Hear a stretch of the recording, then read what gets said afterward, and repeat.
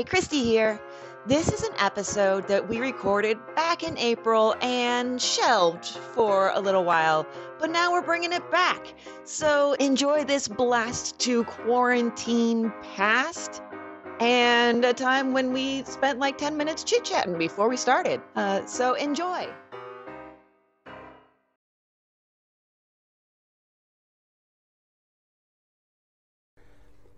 It is unfathomable that there seems to be two systems of justice, one for the affluent and another for the downtrodden. A separation of justice for rich and for poor, male and female, white and black is a crime in and of itself.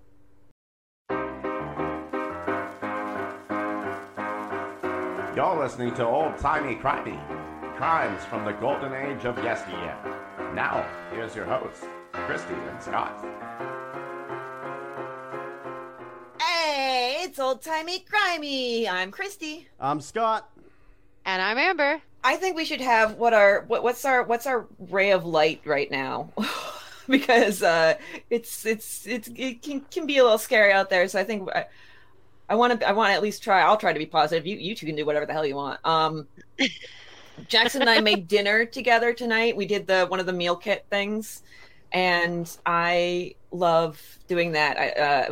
Cooking together is fun. We've kind of gotten into a routine with it, although we don't do it nearly as much. So that's one thing that the global pandemic has inspired, is Jackson and I making meals together again. And it was really yummy too. We had rockfish, which I'd never had before. So, well, so I had to start working from home, which has been a challenge to say the least with toddlers.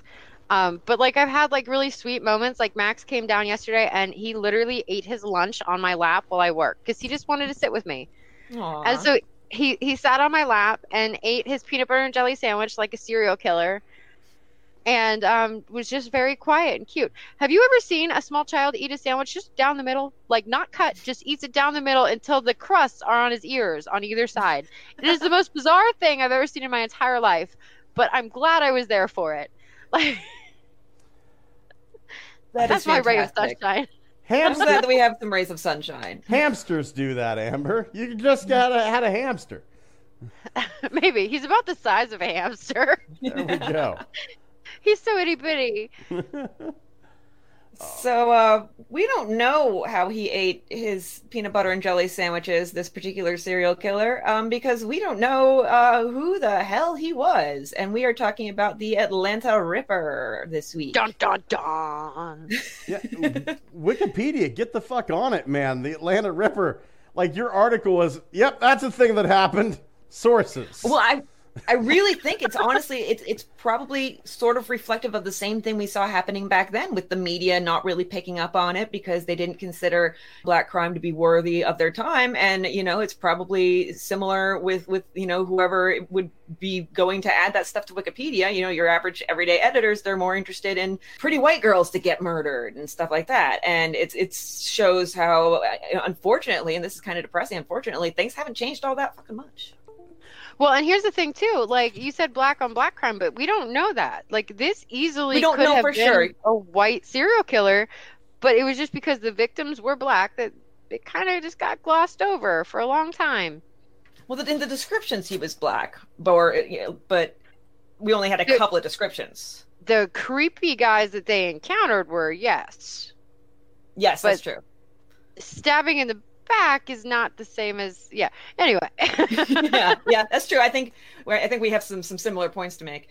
So before we delve into the Atlanta Ripper, a little bit about Atlanta itself. I found this funny. In 1843, it was actually named Marthasville after the governor's daughter, Martha Lumpkin Compton. Ouch. Lumpkin? I know. Lumpkin, yeah, Lumpkin. I think that was her maiden name, and that was the governor's name. He was Governor Lumpkin, which just sounds like something horrifying out of a horror version of The Wizard of Oz. I don't know. Isn't that whenever you take a poop on a girl's chest? No, Scott. Jesus, we're 5 minutes in? Yeah, I know. Hold on, I'll Google it. No, just in case. Anyhow. So I shouldn't give you guys access to anything. Okay, but my fun thing. All right, so it was named Marthasville in 1843. They renamed it Atlanta in 2 years. She didn't get to have I mean, she got to have the city named after her for 2 years, which is nice. But then after that, it was like, nah, not so much. All right, time out. So I'm jumping in here with lumpkin. All right, so lumpkin could mean a clumsy or often stupid person, a blundering fool, or if you go to Urban Dictionary, to give or receive a blowjob while taking a shit on the toilet. And I am shaking my head. Fucking knew it. So you were close. You were close. So Atlanta became the state capital in 1868. And the thing about Atlanta is it's a little different than, or was a little different than what you might think, being a southern, pre-Civil War, post-Civil War town.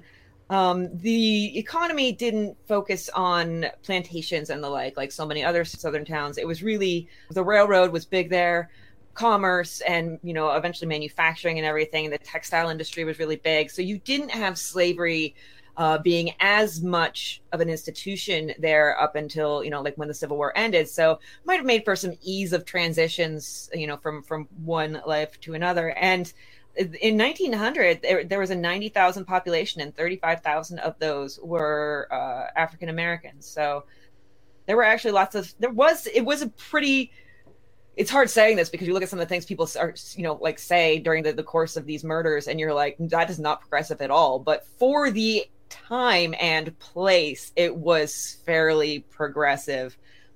But there is still a lot of racial tension too. You have all this competition for jobs, and whenever a black family would succeed and have a good business that goes well, and then they join the ranks of the upper class, you had that usual people trying to keep them out of the neighborhood. And there are some things about segregation I don't think I realized as I was reading this. Like, I didn't think about the fact that they separate cemeteries. Yeah. They would. Even after you're dead? Yeah, you could not be buried in a white cemetery. You could not walk through white parks. You could not drink in white bars. You could not eat in white restaurants. And you could not drink from white water fountains. You could not breathe the white man's air. You couldn't look in the same general. Okay, that last one was a lie. Okay, but no, you know what? I feel like they would have tried to enforce that. I do. I feel like it's only a slight, tiny exaggeration, and barely one at that. You couldn't even, if you had a black baseball team, they couldn't play within 2 blocks of a white baseball team. And now I don't know if that's just while a white baseball team is playing, or if a white baseball team is played anywhere here, you have to go 2 blocks away, no matter what. In the history of man, if baseball has been played here and there was a white man there, you got a 2-block radius now instituted. So, yeah. And then there was the 1906 race riot in Atlanta. You had white mobs attacking black men, women, and children in the streets. They killed dozens of people. They wounded even more. They were destroying businesses, black-owned businesses. And it was weird that this was all from a governor's race where the 2 governors were basically trying to out-racist each other. So that was pretty horrifying. I want to hear those ads. You know what? My opponent, John Velveeta, says that he hates black people. But here he is looking in the general direction of a black baseball team. It very much is. It's very close to that, actually, yes. Vote Steve Mozzarella, governor. He hates black people. So, and there are also unsubstantiated newspaper stories of black men attacking white women. So that gets into the newspaper. But as we'll see, other things, it takes a while. This was 4 days of rioting. They had to bring the militia in, and you had anywhere between 24 and 40 black Americans killed. So by 1910, it was really a boom town. There were over a dozen major railroads, and the population was over 150,000. So that's a pretty big growth. Everything's really kind of exploding. And now I wonder if you guys might disagree with where to start, because I kind of went back and forth, as I think one does with this particular case. I actually just fell into the gutter when you said very big and things exploding. I went right off the rails there. Of course. I couldn't help it. I was just like, and I'm gone. Well, where to as start? far as the actual case starts. Yeah, okay. So where to start on this is actually very arguable, I found. It really is. So I kind of want to start where it could have started. So arguably the first victim was Della Reed. I don't know if you guys found her on April 5th, 1909. Oh yeah, I don't even have Della Reed. Go for it. Do it up. So she was suspected to be the first victim. They found her on a pile of trash. And later on that year, they found another body, September 7th. I didn't get a name for that one, unfortunately. And then the following year, 1910, they found an African-American woman, same demographic, the young, like late teens, early 20s kind of thing, every month. So in March, we had Estella Baldwin, April Georgia Brown, and then Maddie Smith. Then I can't read my own writing. Lavania Oatson, Sarah Dukes, Eliza Griggs, Maggie Brooks, and then Rosa Trice. And now a lot of these women had the same kind of thing with their head bashed in and their throat slashed. Yeah, that seemed to be a pattern here that we'll see. You know, we all know serial killers have their modus operandi. They don't all stick to it all the time, as we've seen, well, like, for instance, with Peter Curtin. But it definitely is a thing that they have certain things that they like to do, and then they don't really, they don't always deviate from it very easily. They're not flexible. And you guys should know, I made a map. Of course I did. Of course you did. I did. Rosa Trice, she lived on Gardner Street, and she was found very close to her home near the Gardner Street rail crossing. And as you said, Amber, had the throat slit almost ear to ear, and she was also stabbed in the jaw. So that's a slight differentiation from some of the stuff we're going to see. But there's a brief, very brief newspaper article about this one. So, you know, there is something in the newspaper at least, but it says basically that her stepson was the last person seen with her or known to be with her. He was arrested, but he was released after a coroner's inquest, which, again, that's spoiler alert, that's another pattern we're going to see too. So in February we found another body, and then in May we had a weird one that I don't think belongs here, and you guys can argue with this if you want. A woman, Rosa Rivers, was in the neighborhood, and she was walking with her sister and a friend, and a man walked up to them in the public and just shot and killed her. And for some reason, that somebody's trying to lump that in with all this. It does, like, the MO doesn't match. Aside from the fact that she was a young African American woman, she wasn't alone. It wasn't a Saturday. Like, it doesn't match the rest of the stuff. So I don't think that one's related. You guys can argue with me if you want on that. No, I don't at all.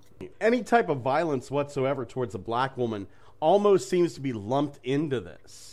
There was an excellent research paper, unpublished, but it's on homicideresearch.com.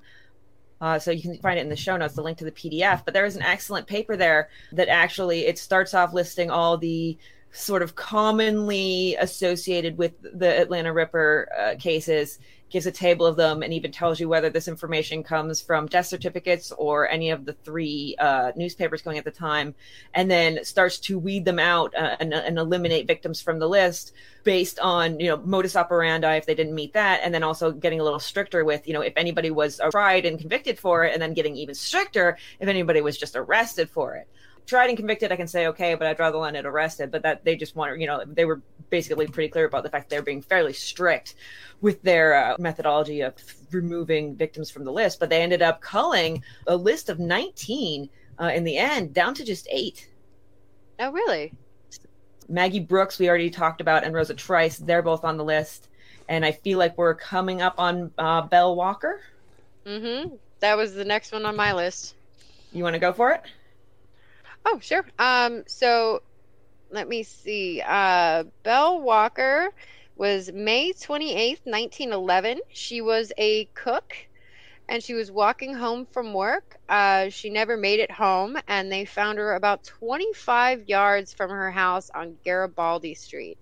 She was so close. So close, and her sister found the body, too, which is just... Yeah, her sister's the one that went looking. That messes you up for life. Now, this one did make the news on page 7. 2 paragraphs, 4 paragraphs? 2 paragraphs, and I would like to point out some of the other headlines on that page. Above it, because it was also 2 paragraphs at the very, very bottom, Republicans carry Portugal election. There were 4 paragraphs about hot weather in the Midwest and flooding in China. There was an article about a train wreck in Detroit with injuries to 2 trainmen and some passengers, but no serious injuries. So a couple people maybe got a scratch. And yet you have a woman brutally murdered in the city that this newspaper is in. But because of the color of her skin, she's barely merits a mention. It's very representative of the times, and it's also part of what, made this such a hard crime to ever solve, because nobody would pay attention. The thing that surprised me was that most of the information I got about the victims, I didn't get from newspapers. I didn't get it from the journalism crowd. I actually found it from a lot of the local churches in the area. The churches were very upset. They made lists of the people and how they died. It wasn't the journalists who gave a damn. It was the churches. It was the local community, and it was kind of disheartening. Normally whenever I'm researching a case, I can find out the person's favorite food and what color their dress was. This is barely a mention. Belle Walker, found by her sister, throat cut, failed to return home. She was a cook. Done. Honestly, we're lucky in these cases if we get any information, because I had quite a few that they didn't tell me a name. They just gave me a date. Yeah.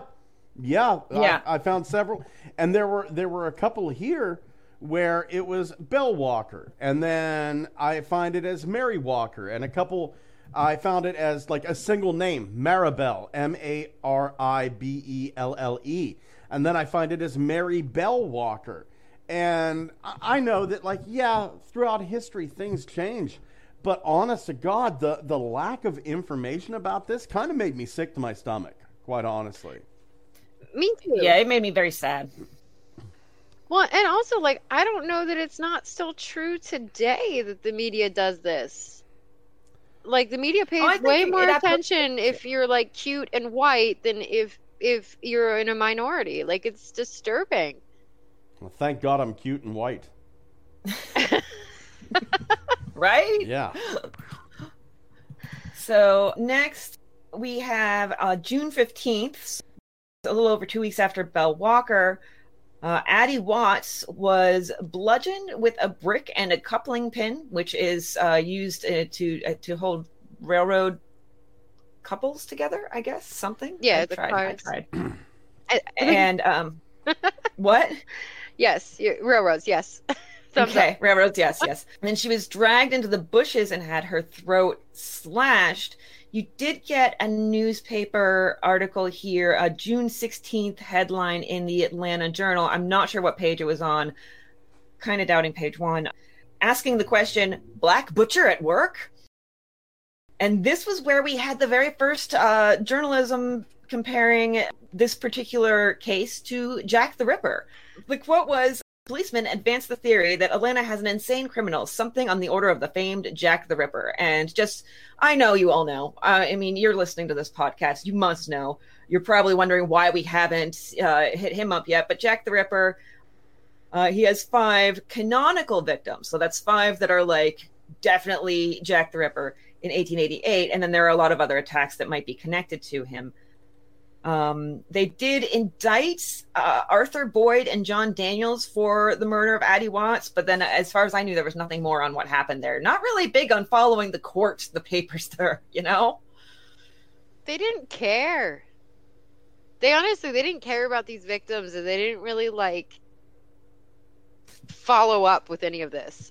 Yeah, that's true. It was poor journalism and poor human beinging, I'm going to say. Yes. I'd be willing to bet, I would put money down that there was a huge group of white people that were cheering this guy on. Oh, I wouldn't be surprised. Yeah, but there were also some, as we'll see, who were upset at the inconvenience he was causing. As this progresses and women start being afraid to leave their homes after dark, well, if you're going to be a cook in a home, you're going to need to be there after dark in order to serve dinner and clean it up. And so they were afraid to even go to work. And so a lot of the white households were complaining. They were suffering, you guys. They were really suffering without their servants. What a bad, what a shame. What an absolute they shame. were true victims. in this whole thing. Let's forget that people are getting brutally murdered, and but like Mr. Smith's not getting his roast beef and green beans on the table on time. So that's the real tragedy. On June 27th, we have Lizzie Watkins, and I have literally nothing else about her. I don't have anything else on her either. Same. Lizzie Watkins found her entire life is boiled down to the day she died and the fact that her throat was slashed. Yeah, that's basically it, and it's really honestly pathetic. On July 1st, so you see the pace is kind of ramping up here. This is the case of Lena Sharp. She was 40. She was actually a neighbor of Addie Watts, who had been killed 2 weeks ago. She goes to the market. Now, there's a couple different versions of this story, but she goes to the market on a Saturday evening, and she never comes back. Her daughter, Emma Lou, is 20. And Emma Lou is right in actually the demographic he seems to be hitting. He seems to be hitting up young women in their late teens, early 20s. So she goes looking for her mother, and she finally gets to the market, and everybody's like, well, she was never here. She's heading home, and she's near Inman Park, and a very tall man approaches her. He's over 6 feet tall. He's very broad-shouldered black man. He's very well dressed. He wore a black hat with a broad brim. And in the one version of the story, he said, how are you doing this evening? She said, very well. She tries to go around him, and he gets in her way. Then he says, don't be afraid. I never hurt girls like you. And then immediately stabs her in the back. Well, he lied. He lied. He lied right to her face. But again, much like in the Peter Curtin story, where we had one case where he either went up to people and stabbed them, or went up to people and stabbed them after saying good evening. There was another newspaper that said he never said a word. So accounts are varying quite wildly here. Emma Lou survived, and she ran screaming away, but fainted from the loss of blood. When she woke up, he was leaning over her. His knife was all poised and ready to stab her, but then there was a sound of footsteps coming as people were running to Emma Lou's escape, and he ran off. Lena, Emma Lou's mother, was dead. She was practically decapitated by the slashing across the throat. And after this one, it was so brutal that an area undertaker actually put up a $25 reward, which would be $700 today. Okay, so I am going to say this, and we're not there yet, but I am going to argue that Emma Lou heard his voice, and we will get to why later. I do agree with you. Yes, I do agree that he probably said something. So we see the modus operandi, and it's kind of funny. Everywhere we go, it says that he did tend to strike on Saturdays. He tended to strike young women, as I said, and usually they were mixed race. So that he had a predilection, and he was going after a very vulnerable population, pretty much the most vulnerable population in the city. So, I have my own views on this. So, I honestly think that since this is right after the race riots, this isn't a time that it's not appropriate. I think this was a white dude that liked dark-skinned women and was ashamed of it. That is what I feel is what's going on here. I have a whole theory from another podcast that I was going to bring up at the end, but you're too smart, Amber. Not that I know whether that story is true or that theory is true or not, but I have no idea. And I know a lot of the media wanted to paint it as it was like black on black crime. I don't think that, especially because a lot of these women are mixed race. Even some of them, I believe one of them was an Asian. I feel like it's a white guy that was like, I want to bang these women, but I shouldn't kill them instead. That's where I went with it. All right, we can delve in much deeper into that. I think at the end I'll bring up the whole weird theory that I heard on a podcast, and you guys are going to love this whole story. So the thing about Saturdays, now if again this one particular the paper I mentioned by it's a long paper, McLaughlin and Bing the third, Bing. It did whittle those victims down, and after the whittling, the dates that they occurred were Monday, Sunday, Sunday, Friday, Sunday, Sunday, Friday, and Tuesday. But the Sundays could, in addition, be bodies were found on Sunday, but they died on Saturday night too. So just to note that. That's a lot of the cases was like Saturday night they went missing, and then the next day they found the body. Yeah, I wouldn't be surprised if that's the case. And it's not like they were super great at pointing, figuring out the time of death back then. Yeah. It was like, well, she's cold. She could have been dead for an hour or a year. We don't know. Like, I feel like they just guessed. Like, Scott's old tiny crimey. She's been dead like 5 days. Whatever. Like, yeah, I like to see like detectives come in there and go, let's put the time of death down as September. Yeah, like what do they walk in and they smell the body and they're like, I've been around this before. I'm going to say 4 days. Yeah. 4 days. Bring in Dr. Nose. He's the one we need. He knows what the decomp smells like. You know what? Let's see here. She was in the freezer. So I'm going to say somewhere between an hour and 5 years. Yeah. Could go either way. So on July 8th, this was an interesting one. A young woman named Mary Yedell. She was 22, and she was leaving a home where she worked as a cook for a W.M. Seltzer. Now here's something. Here's something I kind of found interesting. We're seeing the job cook appear again and again and again. Yeah. Was it something that was targeted, or was it just kind of a thing? If you're a black woman in Atlanta, this is one of the few jobs you can get. Well, I think it's a combination of the two, honestly, because just the fact that if you're a black woman in Atlanta, this is likely to be one of the few jobs you can get. And then also the fact that, like I said earlier, so say you work in a private home as a maid or as a laundress or something like that. You generally will probably leave and go home, or either you live in the house or you leave and go home, like around 5, 6, something like that. And we're in the summertime, so the sun is setting later. The cooks have to stay longer because they have to serve the dinner, clean up the dinner. So they're the ones who tend to be walking home at night. So it might have been either just the opportunity was there or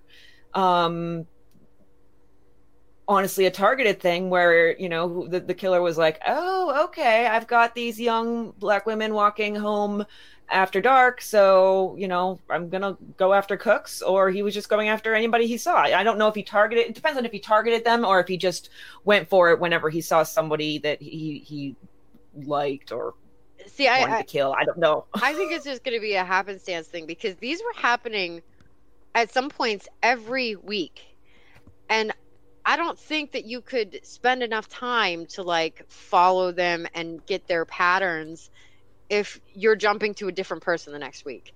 Like, it doesn't seem like he would have enough time to do that. So I think it was happenstance. It's all in the same neighborhood. He would see a girl that struck his fancy and then murder her in an alley. Well, it's kind of the same neighborhood, but it's also it's like spread out within that neighborhood. Let me pull up my map because I'm a huge dork. My house to your house is spread out. Like, well, I can give you a little bit of a better idea of that. No, I want to go to the webpage. I don't want to check it. Yeah, I mean, we're talking about like a pretty decent distance between them, sometimes even within the same short time frame. Actually plotting the distance between the two kind of probably furthest apart. And they are 4.9 miles apart. So not a huge distance, but travel also was much slower back then, unless you were walking. They probably walked at about the same pace as we do. But that was Lizzie Watts from June 24th and Addie Watts from June 15th. So not too far apart, but those were like kind of like across the neighborhood. If you live down near or Atlanta or know the area, one was near Cabbagetown and one was kind of west of Pittsburgh, which is funny to say. You guys have a Pittsburgh too? Yeah. I think we're the only Pittsburgh that has an H at the end of it. Well, on the map it has an H at the end of it, but that's the only place I've seen it. I've anytime I've seen it referenced, I haven't seen the H. But I that's what I've been told too over the years, is that we have the only Pittsburgh with an H in it, which claim to fame, right? There we go. Hooray! It's funny. So now that we figured out the distance between two murders, so Mary Adele, that's where we were. It's July 8th. She's 22. She's leaving the home where she works as a cook for W.M. Seltzer. And she hears a whistle from an alley. And there's a man coming towards her. He's tall, black, and this is a quote, tall, black, and well-built, moving with a cat-like tread. So she, knowing what's going on around here, just bolts. She's screaming and raising holy hell. She makes it back to the Seltzer household. Mr. Seltzer goes to the door. She's yelling, and he gets the situation. He grabs his gun and runs out to the alley, and the man is still there. So Seltzer says, I was going to say, that doesn't make sense. Why did he stay in the alley after the girl ran screaming away? Like, I don't understand that. Yeah, it doesn't make any sense. It really doesn't make any sense. That seems like an incredibly stupid thing to do. Was he just standing there like, oh, well, maybe she saw a mouse. I'm sure she'll come back.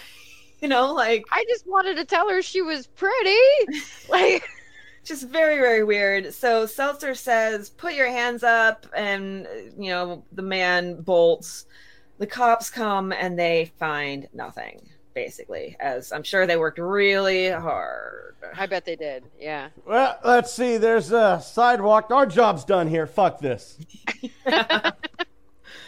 So on July 10th, now this is 2 days later, we have Sadie Hawley. She was a laundress, and she was bashed in the head with a rock. And once again, another very close to decapitation, throat cut, ear to ear.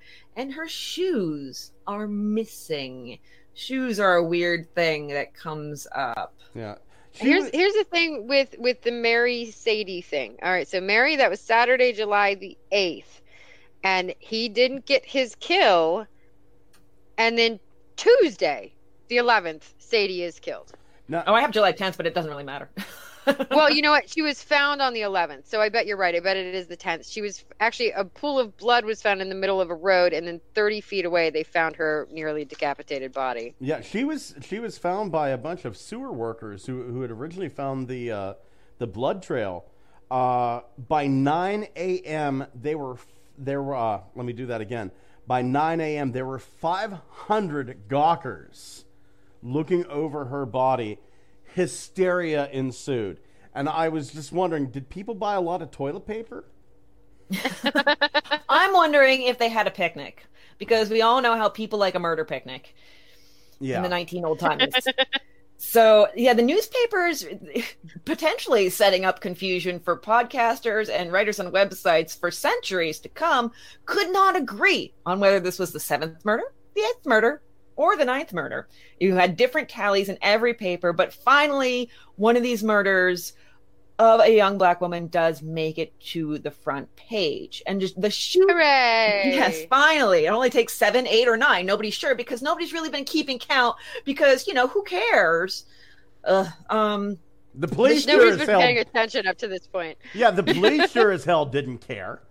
The police weren't caring, so why should the journalists care? So I lay a lot of blame on the journalists, but they have a hard time caring if the police don't care, Now let's talk about a little bit of a hero.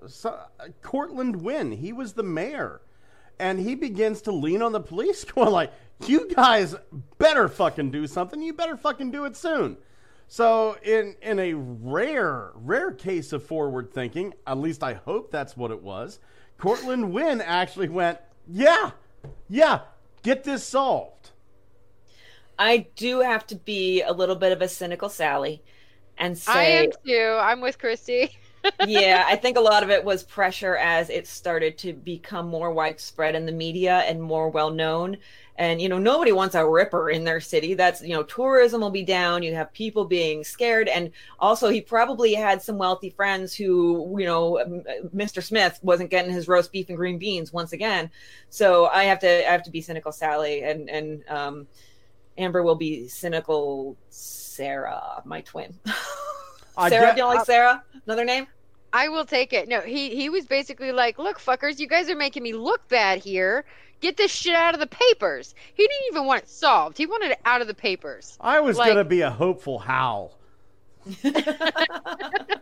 Mr. Loves the Apocalypse was going to be a hopeful Hal. Hey, go figure. No, I'm hopeful about the apocalypse too. I think everything's going to be great because there's going to be a lot less stupid people around. But also a lot less toilet paper. And it doesn't discriminate between dumb and stupid. Jesus, it's gonna hit me. It's gonna get me, guys. It's gonna get me. It does not discriminate between stupid and smart people. Although if you're pretty stupid, you'll have a lot more risk factors for it. Thank you. That's my point. All right, made your point for you. Okay, so I should mention the shoe thing. This is a big thing for him. The shoes are. When I say the shoes are cut off, you're gonna be like, why? Until you think about early 20th century women's shoes. They usually had like 25 buttons going up them, and sometimes you needed a special hook in order to fasten them. So he was actually being efficient in cutting them off. And sometimes they were found nearby and sometimes they weren't. In one particularly delightful case, a newspaper reported that, quote, the woman's shoes were not molested, end quote. And we do have some webcam action going on. I can't see Scott's face, but I can see Amber's. I am really just picturing somebody fucking a shoe. I did not like the imagery. I don't blame you. So Henry Huff is actually arrested 24 hours after Sadie Hawley's body is discovered.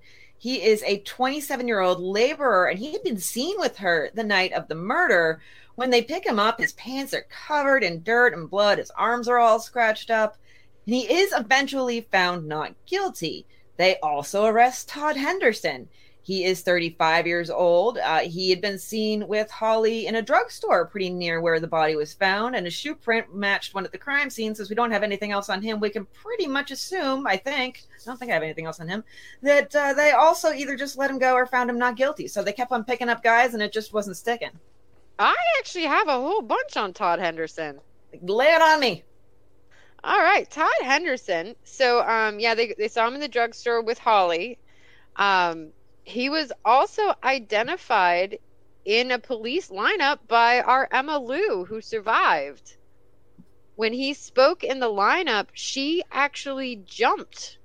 Yeah, she at said the sound of his voice. She said. I just kind of blanked out on what I had there. Sorry, go ahead. I do have that. She said she thought the voice was pretty much exactly the same. On top of that, Henderson claimed he hadn't owned a razor or a knife in over a year, but he dropped off one to be sharpened at a local barber the day after Hawley's murder because nothing will dull a razor like the human body. Just trust me on this. Don't ask me where I'm getting my information from. And the papers were really not hiding their racism in their quote from him, which they wrote exactly like I'm about to say it, and I'm going to hate every second of this. Yes, I saw that. I pained for you at reading that. It's not even just the English lit major in me and the writing teacher in me. It's also the human in me who sees somebody being painted as stupid because of the color of his skin. So I'm going to go ahead and read this. I'm going to hate this. So, okay, all right, here we go. Gee, if I was Jack the Ripper, I sure would have begun on my wife, for she's give me lots of trouble. And it literally is written exactly like that. For instance, of is not of, it's O-B. And trouble is T-R-U-B-B-L-E. So, yeah, that's a bunch of racist bullshit there. Yeah, no, this case is full of racist bullshit. There's fairness. So much. It's piles and piles of racist bullshit. And this was about the time that they start doing plainclothes patrols in the area at night because, again, as I can quote from the newspaper, the murders have served to intensify the servant problem. This is when the actual, police action starts happening. They send people out because, of the roast beef and the green beans. I'm starting to get hungry. For roast beef and green beans? I really at least want the green beans and maybe meatloaf instead of roast beef. And churches started collecting money to offer a reward for the capture. They managed to get donations of $1,200. That would be $33,000 in today's money. Damn! Yeah. Right? But you know what? Like, I want to point out that, again, this is the local churches that are making this happen. The only other reward money offered was $25. Wait, we do have one more, I will say. The governor offered a $250 reward, which is $7,000 in today's money. So there's that. But that's pretty much, yeah, you have one outlier. Yeah, one outlier. Meanwhile, the churches are like, these are our ladies. Let's get these motherfuckers.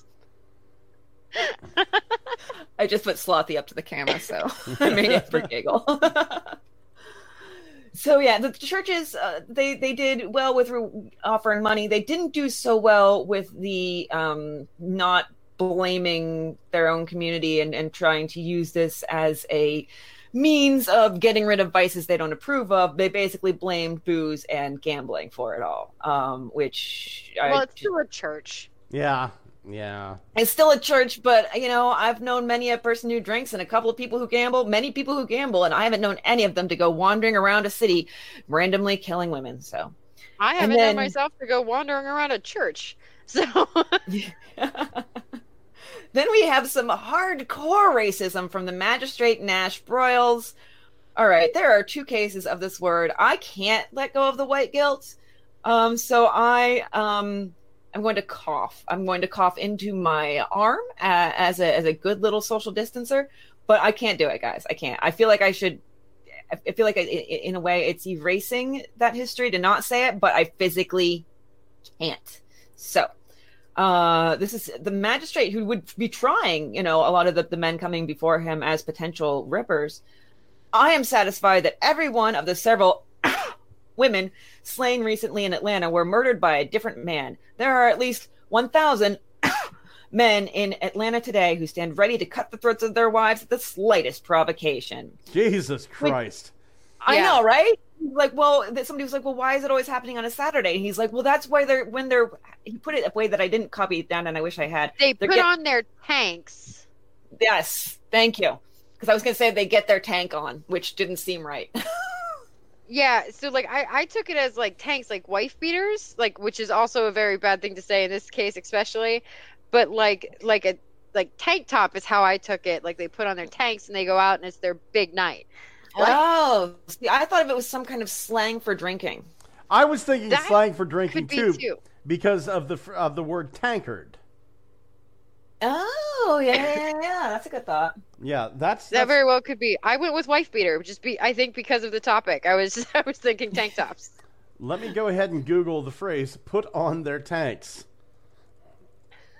It's so weird. Tanks. Yeah, it just gives me a whole bunch of things about tanks from the German army. Oh yeah. So it is quiet for a while until August 31st when we have Marianne Duncan. Her body is found. She's 20 years old, no shoes once again, and her throat is cut from ear to ear. Then we have another quiet period. You see these happening, sometimes they stretch out a little bit even, which is, again, another common serial killer thing, that there's a cooling off period before ramping back up. Minnie Wise, on November 10th, her throat was cut and she had no shoes. A slight deviation here, her index finger was cut off at the middle joint. Do you guys have any theories about this? I'm kind of wondering if maybe she wasn't wearing a ring that was kind of found afterwards. I know the index finger is a weird place to wear a ring, but if she had been murdered, it might have been easier to get the ring off in the throes of like rigor mortis. If he had had time with the body, it might have been easier to get the ring off just by cutting the finger than to actually just pull it off. Other than that, I got nothing. Okay, so it was severed at the middle knuckle. So my theory is he either bit her and there was teeth marks in it, or managed to get like, I don't know, some piece of him somehow, and he cut the finger off just so like it couldn't be proven. Like, I don't know. I feel like she was trying to do something, and maybe that's why he took the finger. Like he's trying to avoid any sort of evidence from like defensive, the defensive wounds she would have put on him, like his skin under her fingernails or something. But they didn't have that at the time, which is why I really feel like maybe she got her finger in his mouth and he bit, because they would have been able to do teeth marks. Yeah, imprints. Yeah, good point. Good point. Because they never found the finger, right? The finger was just No, gone. no, finger was just gone. Yeah. So I think that she fought, got her finger in his mouth, and he bit. And it is there was marks. And it is the index finger, so that that is where you would normally go. So yeah, okay, good points all around. On November 21st, we have Mary Putnam. She is a small woman. I don't have an age for her. Well, no, I do have that she's middle aged. Sorry, which is as close as they'll get. And her throat was slashed, and here it gets we veer a little bit right here. Her heart was removed. Jesus nice. And it was sitting right next to her. She was disemboweled, and actually, instead of the usual body found somewhere nearby, she was buried under loose dirt in a ditch, and her body was actually still warm when they found her. This one deviates so much. You know what? You have questions. You skipped. Who did I skip? So on August 31st, we had Marianne Duncan, no shoes, throat cut. I'm not sure if we said that one. November 10th, there was Minnie Wise, no shoes, cut ear to ear. That was the index finger. Okay, no, you didn't skip. The thing we missed, though, is the mayor sent a letter out defending his city. So he actually sent out a letter saying, no, Atlanta is a great place. We don't have crime. This could happen anywhere, blah, blah, blah. A week after he sent that letter was this murder that seems to go a little off track, but I think it pissed the killer off. I think that's what happened.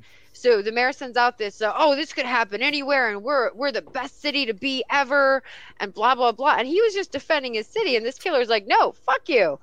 Yeah, I'll show you. Let me show you. Yeah, so there was actually a catalyst for that one. Interesting. That is fascinating. But I don't know about for the Mary Putnam. I don't know where I stand on whether that actually qualifies. There's so many deviations. You have, and really the biggest similarity is that she has her throat slashed. I mean, she's granted Lena Sharp was 40 and he killed her, so he's definitely not above killing a middle-aged woman, if we want to call 40 middle-aged, which we don't. I'm not ready. But then all this other stuff is different. The throat slashing and the fact that she was black are really the only similarities. What do you guys think? I think it's the same guy. I really do. I'm just thinking that we're looking at escalation. Yeah, escalation maybe. Yeah, and she is. If we're going by again that particular PDF journal article that I mentioned, McLaughlin and Bing the Third, she would be on their list when they're on their very strict system of removing, I'm not saying cutting out, victims from the other lists. She would be the last. Yeah, she's not the last on our list of possible victims, but she's the last on theirs. Yeah, this just feels like ramping up, where it's like he got his jollies by killing women, and that I think this is very much a sexual power thing. But then it's just, I want to try something new. I want to try something different, and he ends up ramping it up and ramping it up and ramping it up, and pretty soon he's cutting the hearts out of women. Yeah, but then he doesn't continue with the ramp up. Maybe he decided that he didn't like the ramp up, or it spoiled things for him, or something. I don't know. I think he almost got caught. The fact that the body was still warm, I think he almost got caught, and it probably scared him. So now he goes, I can't have as much fun. I can't spend the time with my victim that I wanted. If you go back, I don't want to make comparisons, but you have to. Just because the word Ripper's in there. If you go back to the Jack the Ripper case, his canonical last victim, Mary Kelly, I mean, he dismantled that woman. Why? Because he had the time. It wasn't in an alley. It was in a private room. He knew he probably wasn't going to get caught. He dismantled Mary Kelly. I Wow. think that he was trying, this guy, I'm not saying it was Jack the Ripper. I don't believe it was the Jack the Ripper. I think he was trying to take his time, but he didn't have the privacy that Jack had with Mary Kelly, and he almost gets caught. So, because, yeah, the body was still warm. That's kind of a big tell. That somebody, Yeah, that's a very close call for him. yeah. So I think that, yeah, he wanted to. I think he would have liked to, but he almost gets caught, and now he's got that panic in him, and he's got to play it safe. I will say that on the topic of Mary Kelly, I believe it was a picture of her body that became added to my tally of pictures of dead bodies I wish I hadn't seen when I was just doing research for this week for this case. So there's another reason that I'm kind of like, maybe Jack the Ripper can wait until I have more definite access to frequent therapy. Yeah, I don't blame you a bit. That picture was horrifying because you do this thing where and I think it's like one of the ones on Wikipedia, for God's sakes. You do this thing where you're like, what is that? And you don't read the caption and you lean in and then your eyes go to the caption and you're like, oh no. Oh, it was horrifying. Yeah. So anyhow. That photo. You're right. He took his time. He had his time, and it's absolutely it's brutal. Oh God. Oh, okay. I got to move on. So more brutality, I guess. On December 8th, Zella Favors, who I love the name Zella. Anybody else? I like that name a lot, actually. I really like that. I'm going to play some Sims soon, and I'm going to tell you I'm going to have a Sim named Zella. So she was found on her porch on Taylor Street. So she's actually practically in her house. She's on her porch. Now, again, some slight differences here, and this is probably part of the reason that the paper I read removed her from the list. Is she is not just it says that she's beaten and slashed repeatedly. There's not necessarily mention of her neck being cut. It doesn't necessarily say that she had her she was beaten on the head or hit on the head with a coupling pin or something like that. And so it's just I don't know. You know what, though? The papers at the time were leaving a lot out. So a lot of these victims were actually, the crimes were sexual in nature. The victims weren't raped, but they were mutilated. The papers very strategically left out a lot of that because they didn't want to upset anybody. But a lot of these crimes were very kind of sexual in nature, and I don't know the full details of that. I don't know that I want to. But I mean, these are crimes of passion, which again leads me to my original theory. And beaten could be sort of a soft euphemism for sexually assaulted or raped. Yeah, the way they wrote things back then. Yeah, absolutely.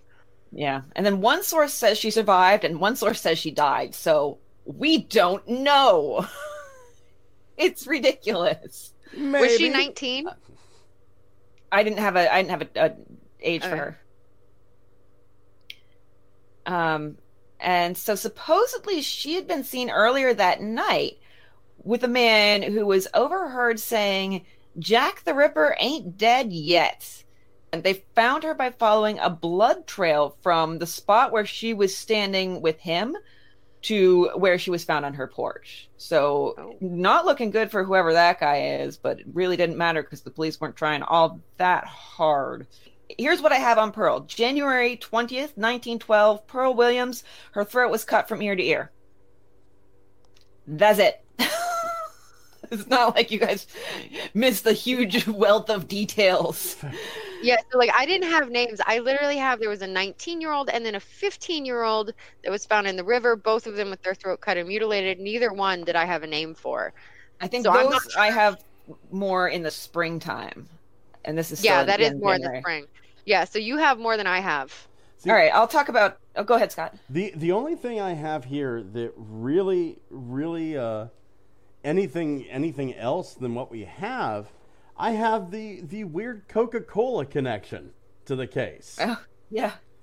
Yeah, Asa Candler, the creator of Coca-Cola, was endorsed a petition by many of the black residents to hire a black detective to look into the case because they went, all our cops are white. Could we please get a black detective in here so, like, he might give a shit? Yeah. And it's a good idea, and they don't really do it, do they? No, they don't. No, they don't. But it was a good idea. It was a very good idea. And then on February 16th, the chief of police in Gainesville, Georgia, do you guys have the letter he got? Jesus, No. I missed a lot. It's okay. We all have different sources. That's part of the fun. He gets a letter from, quote, it's signed Black Jack the Ripper. And he's basically... I feel like somebody's being blaxploited here. Well, he's in the letter. The supposed Black Jack the Ripper threatens to come to Gainesville and says, "You had better prepare for me and see that the women behave." And this is reported in the newspaper. This had a huge effect on the black community. So once again, guys, white people were deprived of servants. Won't somebody think of the white people, please? Jesus Christ, the self-absorption, I swear to God. Okay, and I realize the severe irony of us all being white people. I was going to say, I'm like glowing in the dark on our webcam right now. You really are. I learned, thanks to this case, I learned a new racial slur this week. Dear, you needed more. I know. Octoroon. Oh, you hadn't heard that one before? I had never heard that one either. Yeah, Octoroon. I had to look it up. It's a racial slur for a person who is 1/8 black. How racist do you have to be to need to have a racial term for that? Super. The answer would be super racist. Yes. Racist. I guess I've probably heard it because I've read a lot of historical fiction. So you learn weird terms and not. I don't have too many odd, old-fashioned racial terms up my sleeve, but racial slurs up my sleeve. But I do have lots of weird words from reading like John Jake's Civil War novels and Anne of Green Gables. I run the gamut. I'm a wealth of good taste. So Octoroon is the second most racist thing I've ever heard in my life. And then they have it, and it goes in it goes in fractions. There's a quadroon as a term too. Jesus Christ. I know, right? The most racist thing I've ever heard in my life is whenever the state of Arkansas didn't want to make Martin Luther King Jr. Day a holiday. How racist do you have to be to not want to take a day off work? Oh, I'm going to go ahead and name and shame my hometown. Well, I won't name it, but I'll shame it. For the longest time, for the majority of my time in the educational system there, we did not get Martin Luther King Jr. Day off. But we did get the first day of deer season. So, that is a big Pennsylvania thing. Like, I went to 3 different high schools, 2 of them in Pennsylvania, and the Pennsylvania ones always got first day of deer off. And, like, when I was in Florida, I was like, do you have this day off? They're like, why the fuck would we have that day off? Like, what's wrong with you? I like to think that there are other, like, animal-related holidays that we don't know about. Like, in Florida, everybody gets, like, the first day, like, whenever one of your classmates gets eaten by a gator, that day you get off. There you go. Absolutely. If it's not a thing, make it so, Florida. Absolutely. So back to the actual topic we were talking about. No, I want more Florida stuff. I try to give you guys the reins, and you just drive the horse right off the road. Yeah. Florida man. To be fair, I might have driven that one off the road. I'm not really sure what happened. On February 17th of 1912, Alice Owens, her throat is cut from ear to ear, and her body is mutilated. Now, they do arrest her husband, Charlie Owens, for the murder, and there's 2 others who are arrested for possible involvement with the murder, James Jones and John Jenkins. Yes, I knew today that I wouldn't get through it, and I showed myself what was up. It's hard to say. That's a lot of J's. I was going to say James Jones and John Jenkins. That's a lot of murderous alliteration going on right there. It really is. Yeah. It just really makes me want to sing that John Jacob Jingleheimer Schmidt song for some reason. Exactly. Nope. I have the same exact reaction. So they do convene a grand jury, and in March 1912, this grand jury basically, it doesn't seem like it was called against the men. Amber, why are you shaking your head? I don't know if it's the same grand jury findings that I have. I'm disappointed. Yeah. Well, you want to go ahead with yours? No, go ahead. Okay, all right. So, they basically said there is no Ripper in Atlanta. Every single one of these murders was, quote, jealousy following immoral conduct, end quote, which basically is they're calling the women sluts. Yes. They're saying all these women are, like cheating on the men, and then the men are coming back and finding out about it, and they're killing the women. So it's very racist and misogynist. Like, so, Scott, you have something in common. Thank you. Yeah. Thank you very much. That is the same thing that I found too. Do we want to talk about the fact that I'm dating a black woman right now? Because I feel like I need to throw that out there to defend myself. I feel like that's your version of I have a black friend. Oh, Jesus. Wow. It's a thing that people say. I didn't even. It's a step above. It's a step above. I didn't even bring up my black friends. Well, you didn't. You brought out the big guns, your girlfriend. Like that's dating is different than like, hey, let's have coffee or meet on Zoom or whatever the fuck we do these days. I feel like if meet on Zoom. I feel like if you're willing to go, I want to be in a relationship with this person, automatically that classifies you as not racist. Maybe I'm wrong. Maybe Monsters Ball was a thing. I don't know. I think it offers you a lot of credit, but I think that there are unfortunately so many ways to be racist that I think I think everybody of every race is a little bit racist against somebody out there because it's just so pervasive. I know that for a little while after my girlfriend's father found out that she was dating a white man, he wanted to shoot me. But I think we're okay now. So honestly, who's the racist here? Not me. I didn't want to shoot anybody. And that also shows that progress can be made. Yeah, absolutely. Oh, absolutely. Look at Chrissy putting hope into this. Yeah, cynical Sally has left the room. Hopeful Hallie is here. Aww. Hopeful Hope. How about that? No, I like Hope, which is weird. I like Hopeful Harriet. Hopeful Harriet. There we go. I like that. Yeah. All right. I'm staying over here on the cynical side. So, I'm not sure why this grand jury was convened. It doesn't seem like it was convened to actually anything having to do with Charlie Owens. It seems like it was actually convened to answer the question of, is there a Ripper? I may or may not be right about that. I'm not sure. So on April 6th, this is actually Easter Sunday, you have the body of Mary Kate Sledge being found. She is 19 years old, and this is where Scott's fun racial term comes in. It appears that there was a struggle, and she was stabbed in the neck. So as you can see, a lot of these deviating from the pattern, so you can understand why some people would remove them from the general list of victims. I'm still trying to wrap my mind around that there was a grand jury created to go, I wonder if people are actually getting murdered. Is there a killer out there? I don't know. I haven't heard this much denying ever since, like, whenever I was a kid, cattle mutilations were a big thing. And no one wanted to admit somebody was out there murdering cattle.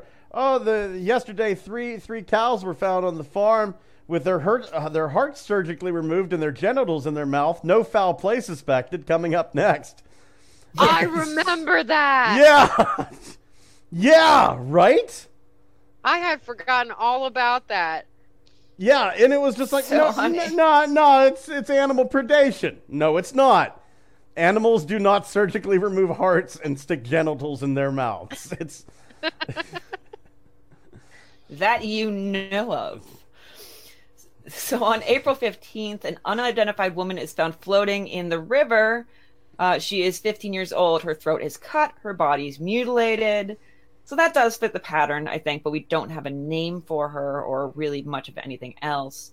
And then also sometime in April, we don't have an exact date, Marietta Logan, a.k.a. Mary South, She's found near Atlanta Avenue and Fraser Street with her throat cut. And all this time, Charlie Owens has still been in jail. So the man that they're saying, is possibly the Ripper, he's been in jail this whole time. So if these murders actually are the Ripper, he's not it. But he is found guilty of killing his wife. And so there's at least three Rippers that... there's at least three murders that kind of maybe sort of follow the pattern while he's locked up, and he ends up getting life in prison. Well, here's the thing with this. So you have a serial killer going around, and if your wife kind of fits in the profile, you might have an easy out. And I think that could have happened a few times here where the husbands are like, you know what? This seems like a good idea. I can get away with this. It's fine. Like, we're in the neighborhood. She looks like a victim. We'll do it. But that feels like... Okay, so it's very high risk because you run the risk of... Okay, so maybe you can get away with it because everybody will pass it off as it just being the Ripper. But on the other hand, you have, like in our old Tiny that Scott did, where they could be like, well, you did this. Clearly you're the Ripper. If you don't get away with it, you potentially get like 8 murders pinned on you. So that's fair. It's a risk. It's a huge risk. I feel like a lot of people, especially if they had alibis from before that, you can easily be like, she was just a victim of the Ripper. Sucks. Yeah. Ripper got her. No, I'm gonna go find myself another wife, and maybe the Ripper will still be around in 5 years. I need to get rid of her. So on August 7th, 1912, you have a possible victim in Marietta, Georgia. She's no older than 25, and again, she's mixed race. And then on August 10th, we have Harry Brown, a.k.a. Lawton Brown, who is arrested for the murder of Ava Florence. She was killed way back in October 22nd, 1911, but she had been stabbed in the neck. She was not slashed. So we have stabbing, not slashing, which we have seen in a couple cases that have been pinned on the Ripper. But then again, who the hell knows, honestly, with this. So here we have the fun theory. Who wants to deliver the fun theory that the police come up with? Well, I can deliver what Harry's wife said. Okay, go for it. So his wife actually went to the police and said that he would come home on Saturdays covered in blood, where his clothes would be so drenched that he would lay them out to dry because they were just saturated. Yeah, like not suspicious at all. Not suspicious. Yeah, so his wife is like, yeah, it's like every Saturday, it's consecutive Saturdays. He just comes home all bloody. I don't know what he does. You might want to look at him. It's only been happening for a year and a half, going on 2 years, He kept telling me he was on his period. It's ketchup. Now, this is the cool thing about when you live in a time of a serial killer, because the husbands can kill their wives and try to pin it on the killer, but the wives can turn their husband into the police and be like, I keep finding all this stuff. Maybe you should look at them. Look over. Yeah, just check them out. Like, we do see that quite a bit with serial killer cases. Like in the case of He Who Shall Not Be Named, when you had women coming forward and being like, yeah, I'm absolutely sure my boyfriend's it. He's Albert Fish is his name. It's been long enough. I've moved past. But yeah, and eventually it ended up just being like spite or anger, or they were being abused and trying to, get away from him in a somewhat ingenious but not foolproof way.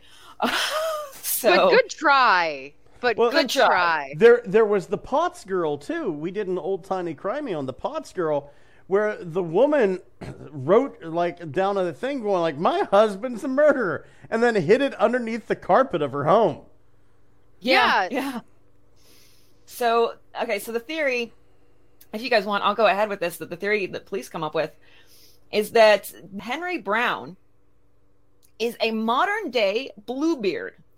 He has 12 wives that he lives with each one for a short time, and then he kills her. This is their theory. this is what they think is reality, because you had two separate women coming into the station saying, I'm his wife. One of them was like, you know what? I lived with this guy and I'm pretty sure he's the Ripper. And the other one was like, is he okay? So very different attitudes from the women in his life, potentially. But just two women come in, and then he has his wife, and it's the answer is not, oh well, he's sleeping around on his wife, or like he's telling stories to these women that he's not married or whatever, or he's a bigamist or a trigamist. No. The answer is he has 12 wives. I think the phrase would be dodecamist. Dodecamist. Yeah. Well, but here's the kind of sad thing about Harry Brown is he actually suffered hallucinations. He was mentally ill. He was not well at all. No. He Go ahead. very well could have had like a wife and a girlfriend, but not been aware that he had these two separate things going on. Like, he was not mentally well. So we're thinking Harry might have had dissociative identity disorder? Okay, well, my theory is the psych evaluation said that he had an unexplainable mania. And we know that when people are manic, they tend to overdo things like shopping or gambling, or even just, like, it can be cleaning. And sometimes it can be, like, it can be great things like making art and such. But I think that Henry Brown's mania led him to overdo marrying women.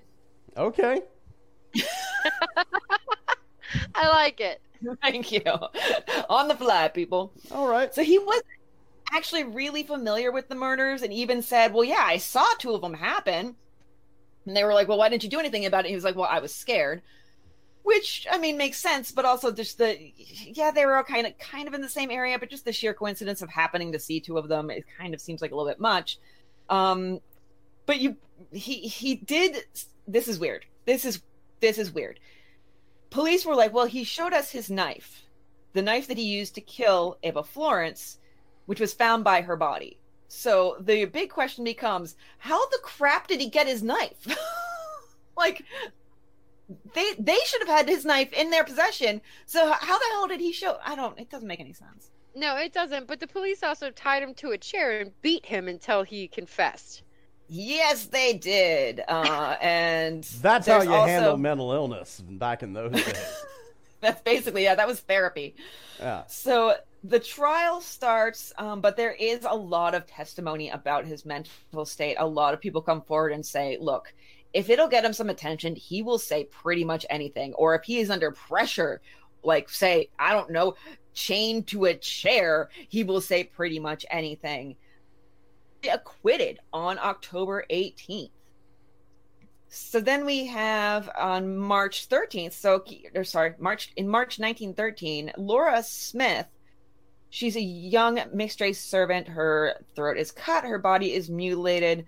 Papers are like, well, this is the third murder like this in 1913, but they don't mention the other ones because apparently, like, journalism was just as low effort as you can possibly get. A little weirdness on March 7th, 1914, which is a Saturday, by the way. Someone set off the fire alarms at 3 fireboxes around town. I guess if telephones weren't like hugely prolific. So if there was, ubiquitous, there we go. Telephones weren't usually ubiquitous. So if there was, I guess an alarm that you could just pull, like you have fire alarms in buildings, maybe. I don't know.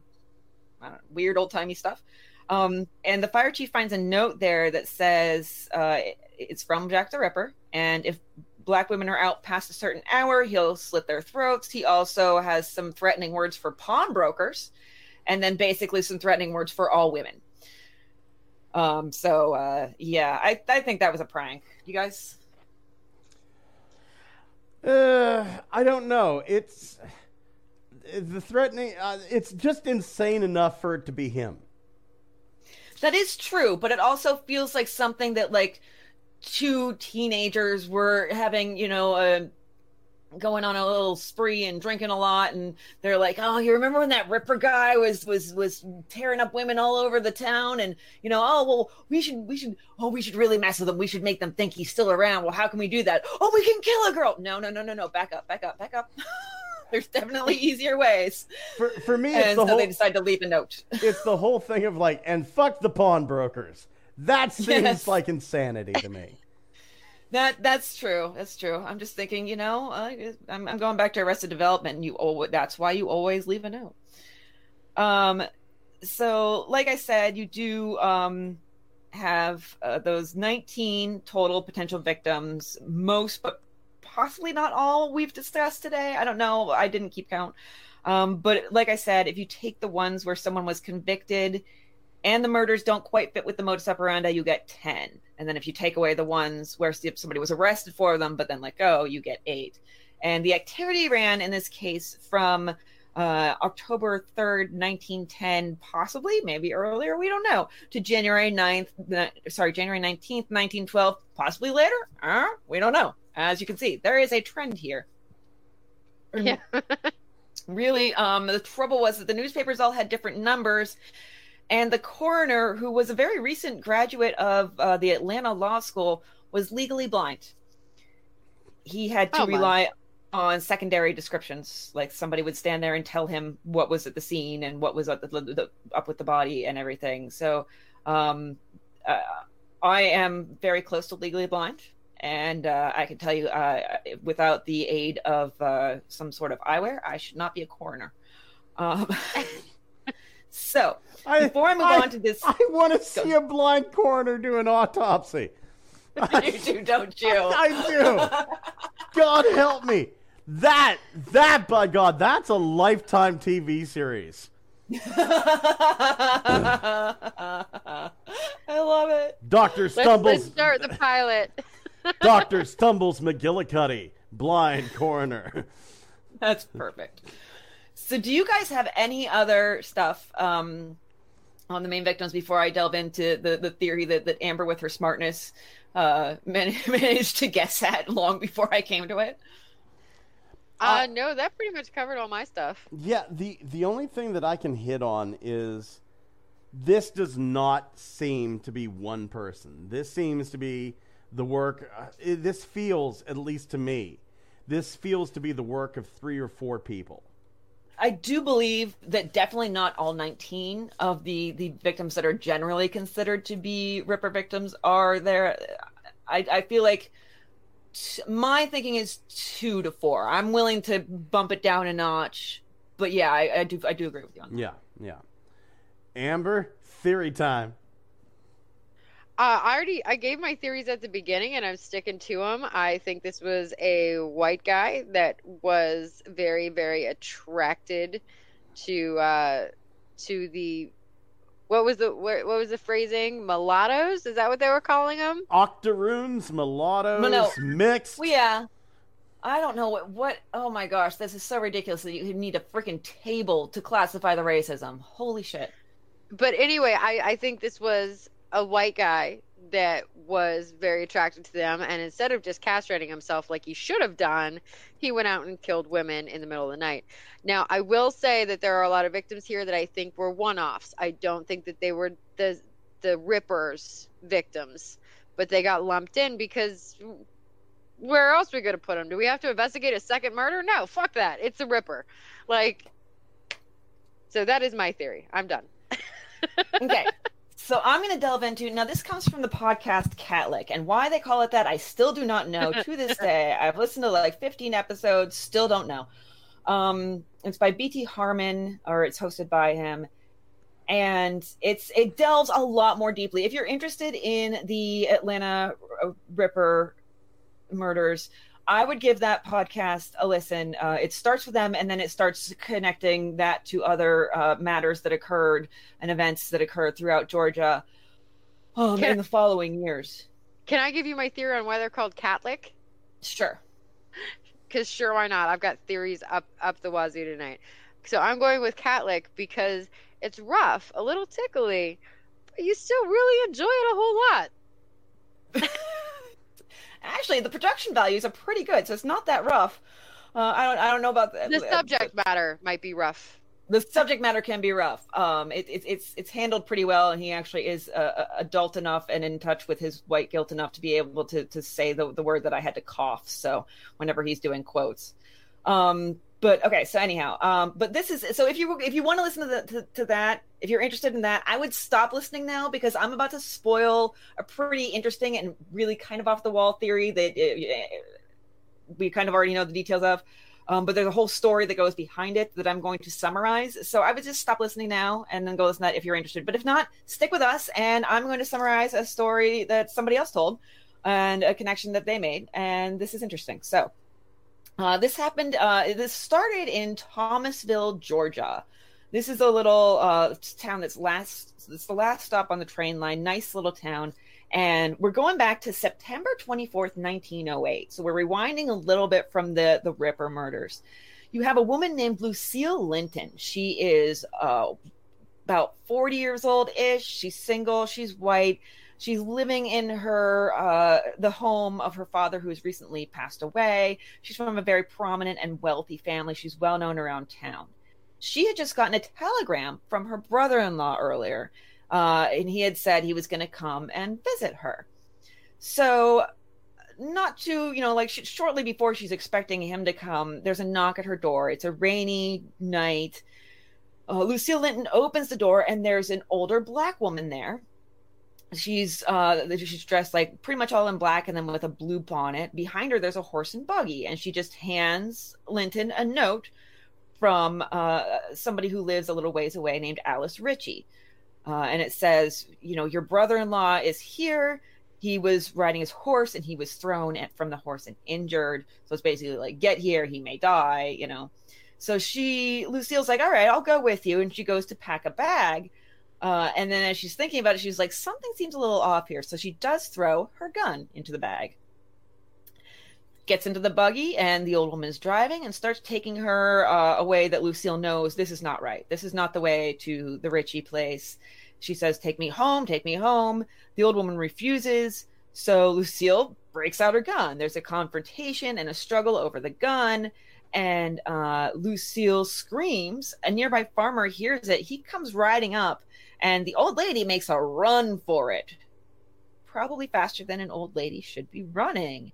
So they get a posse going with bloodhounds, even catching the scent of the older woman, and they take the bloodhounds lead them to a cabin. Now this cabin looks fairly abandoned.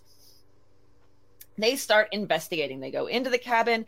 In one room, they find like a white tarpish type, like big piece of white fabric that's kind of like a tarp. In another room, they find a mirror, a lantern, a candle, and a dirty towel covered in greasy black stains. They also find peepholes drilled into the walls and wires along the floor that basically were rigged up. They were supposed to be rigged up to a gun that would shoot anyone who came in, but that gun was missing. So this is a murder house. This is definitely a murder house. This is a super murder house. I approve. It's like a tiny version. Like if H.H. Holmes decided to be eco-friendly and go for a tiny home. Yeah. Yes, exactly. In the well, they look in the well and they find hanging from a nail protruding from the inner wall of the well, almost like it got caught there when somebody tried to throw it in there to get rid of the evidence, a bunch of women's clothing bundled up.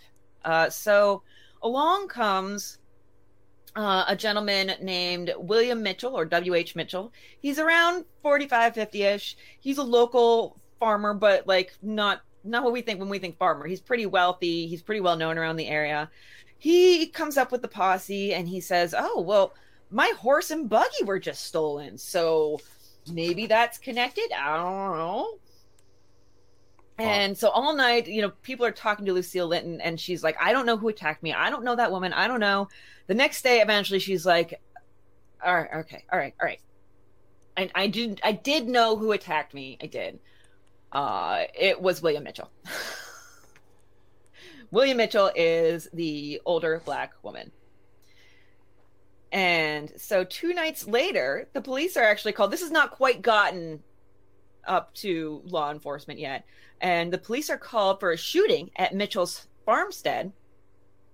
And he's been shot in both legs and in the hand. And he says, well, I was just hanging out and reading, and a man just came to my window and shot me. And a manhunt ensues and comes up with nothing. So Basically, it comes out that he likes to dress in women's clothing sometimes, and also likes to throw on some blackface. And he gets arrested. They actually do arrest him for this. And the prosecutors come to trial ready with tons of evidence. They say that, here are 2 telegram operators to testify that Mitchell forged Linton's brother-in-law's signature on the telegram the day before some older black woman showed up at her house and said her brother-in-law was injured. 3 local merchants said that they had sold him women's clothing and specifically named items that they had found in the bundle in the well. Lucille Linton herself was like, yeah, actually, the skirt he was wearing was part of what gave it away, because I remember his wife wearing that. So it's like a racially insensitive Norman Bates. Exactly. I don't know why, but I keep picturing like Ted Danson when he was dating Whoopi Goldberg. Yes. Oh yeah, basically. That's where I keep going.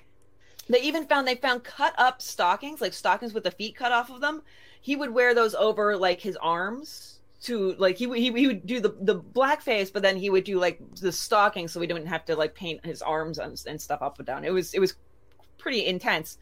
So the theory was that he was going to kidnap Lucille Linton, take her to the old cabin, which, by the way, was on his property.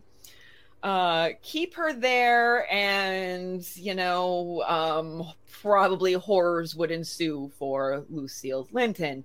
But when the plan was foiled, he ran back and stripped down. So there you have mirror, candle, lantern, towel covered in black greasy stains. You have the clothes that he tried to hide but then got caught on a nail. You have all this stuff. When you have the booby trapping and the peepholes and stuff, that's definitely a creepy kidnap murder house. Horrifying. I'm not going to disagree. And why the hell? I don't think you can, if you're sane. Why the hell, for the life of me, why are people trying to get rid of evidence in their drinking water? Well, I mean, it was an old abandoned place. I don't know if he would have been drinking from it, especially once he realized that his plan was foiled. He was like, well, not going to be needing this anymore. So yeah, that's true. But you're right. It is stupid when people do that. Or some people who were being maybe a little bit more charitable, or maybe were a little bit more hopeful. Harriet said, well, he was probably just going to keep her there while he robbed her home. And I'm like, peepholes. There for a reason. Yeah, that's not what was going to happen there. Yeah. Exactly. So he claimed temporary insanity. He was found Of course he did. guilty of assault and battery and sentenced to be on a chain gang for 1 year. But he said, oh, I'm too sick. And he ended up at a state prison farm hospital and got early release. All of this took a really long time with appeals and shit for him to even get to his punishment.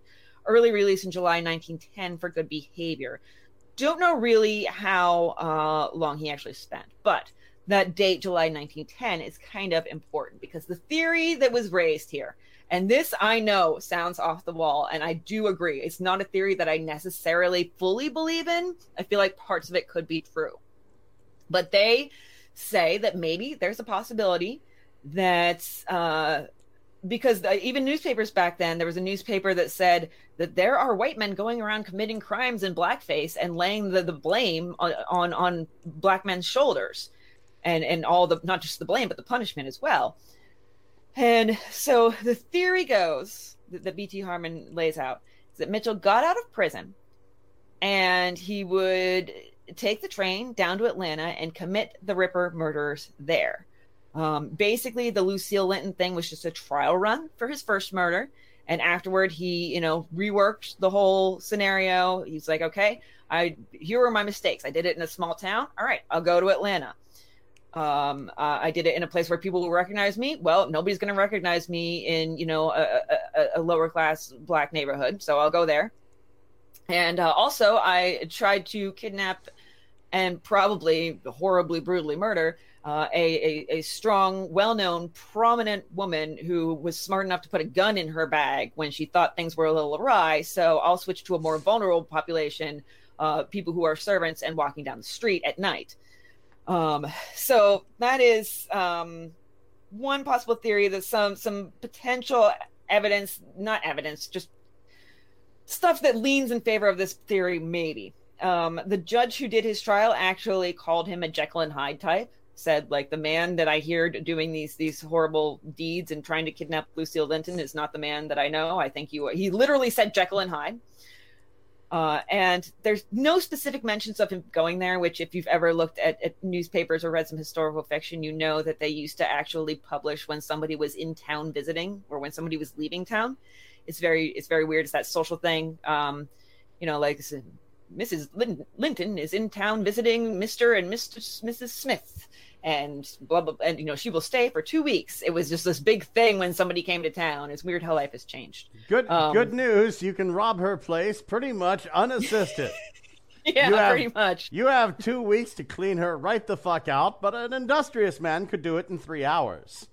I think that once all this apocalypse stuff is over, we're probably going to start publishing that people are visiting people in newspapers again, just because it'll be such a novelty. Oh my God, somebody left their house? What?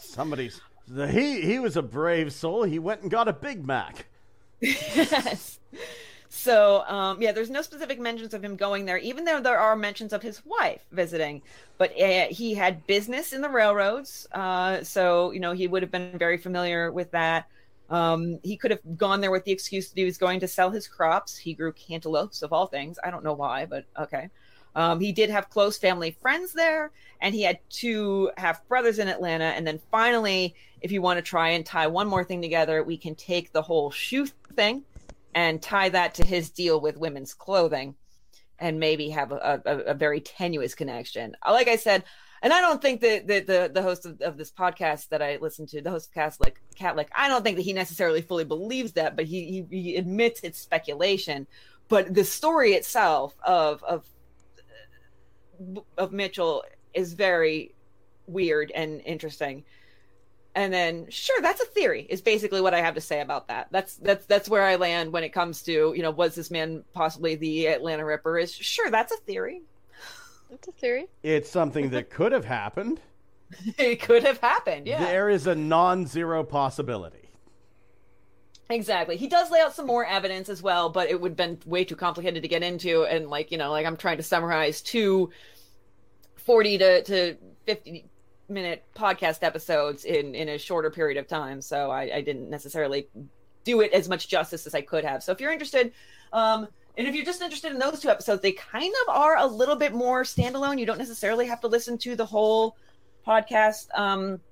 If you're just interested in those ones, they're In the Hands of a Demon and The Mitchell Theory from the Catlick podcast. So if you just want to listen to those 2 and get actual, coherent with, nice production values, not to say, Scott, you do a great job editing. I'm not saying anything about that. I'm saying our sound quality is always a little bit there's always something, we can't quite get the mic in the right spot ever. So yeah, if you want to listen, and if you want to listen to it in a more narrative style rather than my rambly storytelling style, go and give that a listen. So yeah, that's what I've got for tonight. You did a great job, Christy. I'm so impressed. Oh, thank you. I was just summarizing. I'm so modest. You know what? I'm going to say I did okay. That's as close as I can get to self-praise. You did great. Thank you definitely. You guys. This was a tough one because there wasn't a lot available.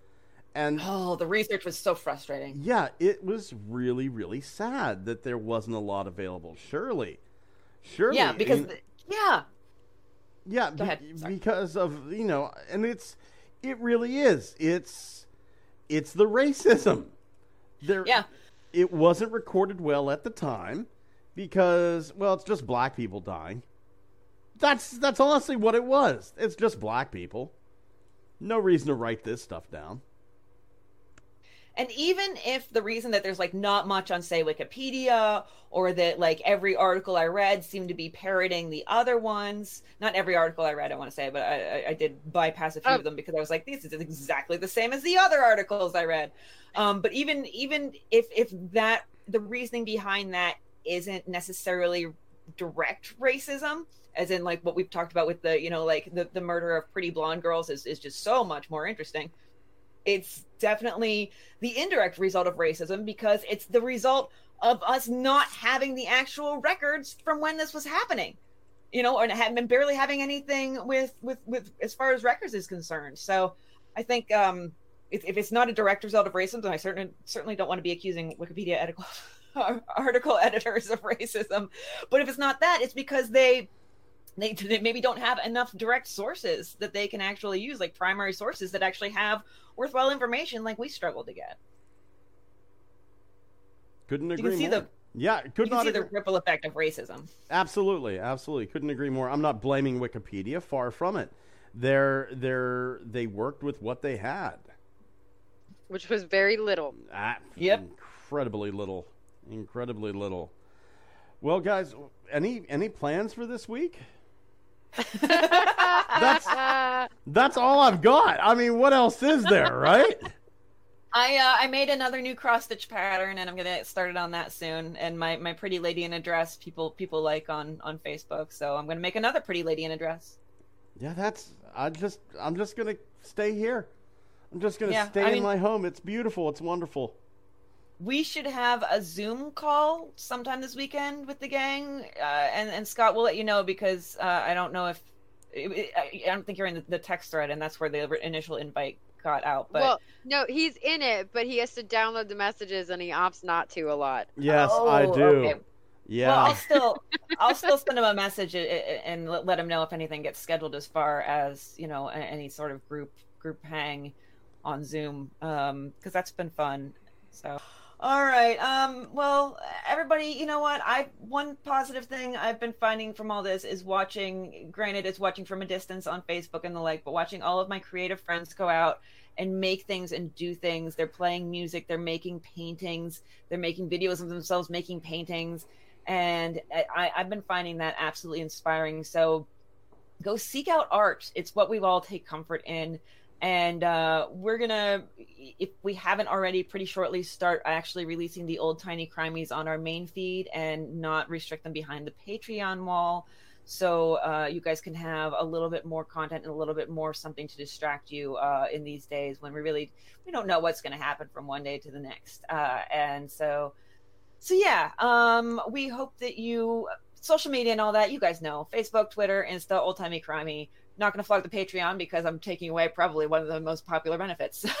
We're not taking away, but making it available for the broader public. So yeah, just go out. No, don't go out. Don't go out. I didn't say that. Stay in. Stay safe.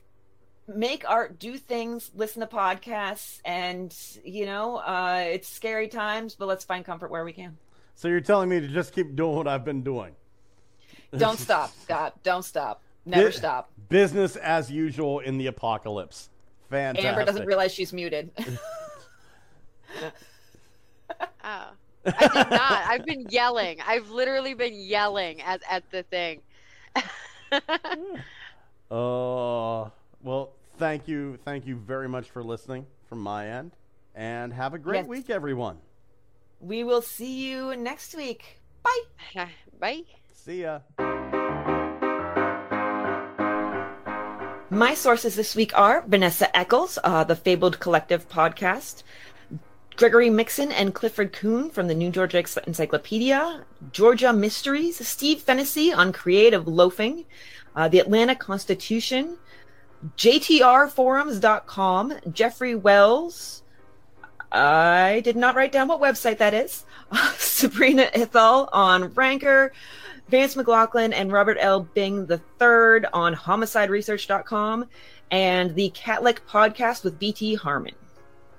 My sources for this week are not Wikipedia for the first time ever. There was nothing on Wiki. Right. The Wikipedia article was amazingly bare. So I went to troytaylorbooks.blogspot.com, casebook.org, and the ever-popular Murderpedia. You know what? You guys, I have a source from each of you. I've got the Fabled Collective that Christy mentioned, and then I have the blog spot that you mentioned.